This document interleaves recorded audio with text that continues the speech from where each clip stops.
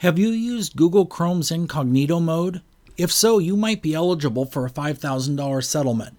Hi, this is Bill Sickens, host of User Friendly 2.0 Saturday afternoons here on The Answer Portland.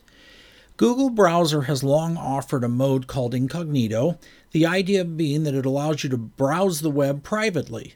The problem is it turns out this function may have been collecting your usage information even though you didn't know it. At least that's what's alleged in an upcoming class action lawsuit.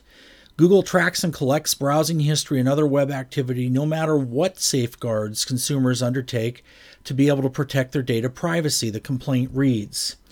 Google has long since tracked information, and it's used primarily for the purpose of delivering advertisements and different things based on your browsing habits, shopping history, and that type of thing. If you want to check it out, click on myactivity.google.com, and you can actually bring up what's saved. And for more information on this, check out our Tech Wednesday blog at theanswerportland.com.